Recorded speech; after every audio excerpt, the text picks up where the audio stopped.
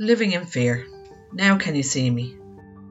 Published by Paul Kavanagh on April the 10th, 2020. We have spent years trying to help people understand the fear experienced by children who suffer child abuse or childhood trauma and how that fear impacts their lives. We do this not just to provide a deeper understanding of the crime itself, but also to help those in positions of power comprehend that fighting for lifelong supports to be put in place for victims is warranted. At present, no government in any country has stood up to the task, but we will not give up until the position changes. It occurred to me while recording our last podcast that the corona pandemic may provide us with a perfect opportunity to succeed in this endeavour, as we now have a real-life experience of intense fear that everyone alive can relate to, which also could improve the likelihood and willingness of people in positions of power to finally understand why it can take a lifetime to recover from being sexually abused. To fully utilise the experience of fear gripping the world today for the greater good and help us fuel the desired outcome, I would like to demonstrate a small comparison between the fear experienced by children who were sexually abused and where we find ourselves today. Just another day, 2020. I woke up to the sound of my alarm, and as I reached to grab my phone, for a split second I forgot what was happening in the world and thought about the job I once looked forward to going to. When reality kicked in, I felt a heaviness in my chest from the mixture of anxiety and fear. I gave out to myself yet again for not deleting my alarm, as it is now 3 weeks since I left my home and it doesn't look like that will change anytime soon. I delay getting up and turn on my TV to block out the silence, only to be hit with another news bulletin about how many deaths worldwide had occurred overnight. Fresh warnings about staying indoors run across the bottom of the screen, and the warnings that the police were mounting roadblocks to stop you if you broke the curfew. I feel a tightness in the pit of my stomach that is now a constant, along with the unwelcome sound of my heart pounding. I feel the familiar sensations of tingling rushing through my body. I sit on the side of the bed, screaming in my head in an attempt to stop the inevitable panic that is coming. The voice on the TV keeps repeating, "Stay at home," like it's a new mantra. Don't listen to any news source but us. There's a lot of fake news out there and it'll only get you distressed. Trust no one, not even your grandchildren, as they may be infected. We are the only ones that you should go to for the truth. We have your best interest at heart. We're here doing our best to protect you and will always put your health first. Social media bombards you with repeating the death toll and how easy it is to be infected by standing too close to someone, or touching your face, or an item that comes through the post, because the virus can still be alive for a long time after an infected person touches it. I'm terrified all the time. I don't know who to listen to, and the voice in my head won't stop as it tells me I could get sick and die all alone, surrounded by people in hazmat suits. So I stay isolated and alone every day. I'm too afraid to go outside, and yet I feel just as afraid indoors. I feel so trapped and alone. Who can I speak to? No one will understand, and they won't believe just how bad it is. I'm not sure I could explain this feeling. I'm afraid of everyone and everything.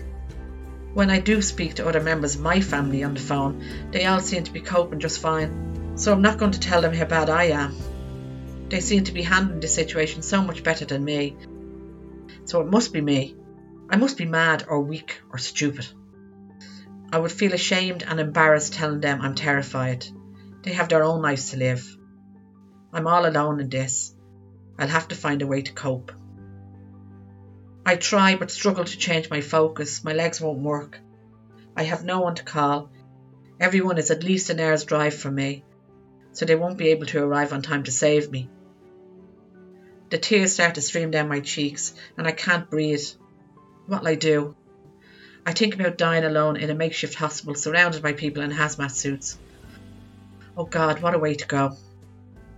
I reach into my dresser and I grab for more painkillers and the pills the doctor prescribed to lessen the panic.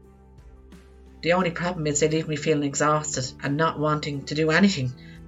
So I climb back into bed and I pull the covers up over my head. Just another day in my childhood.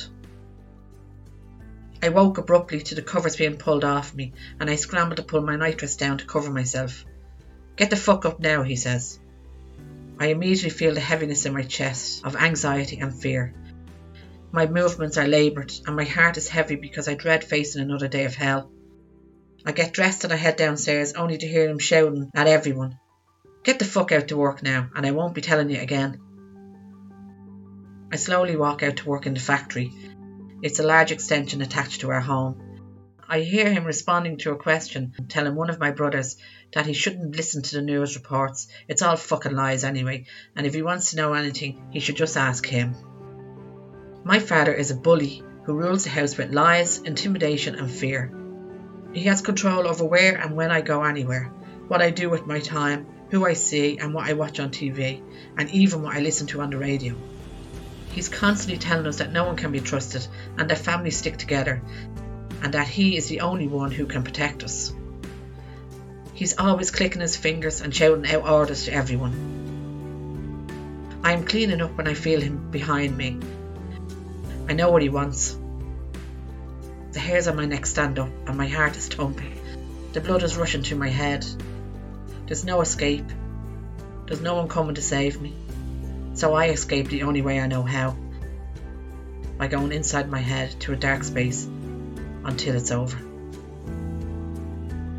Because of this pandemic, I no longer need expressions like, "Imagine if this was you," only to see people struggle to either bring an image or an emotion to the surface.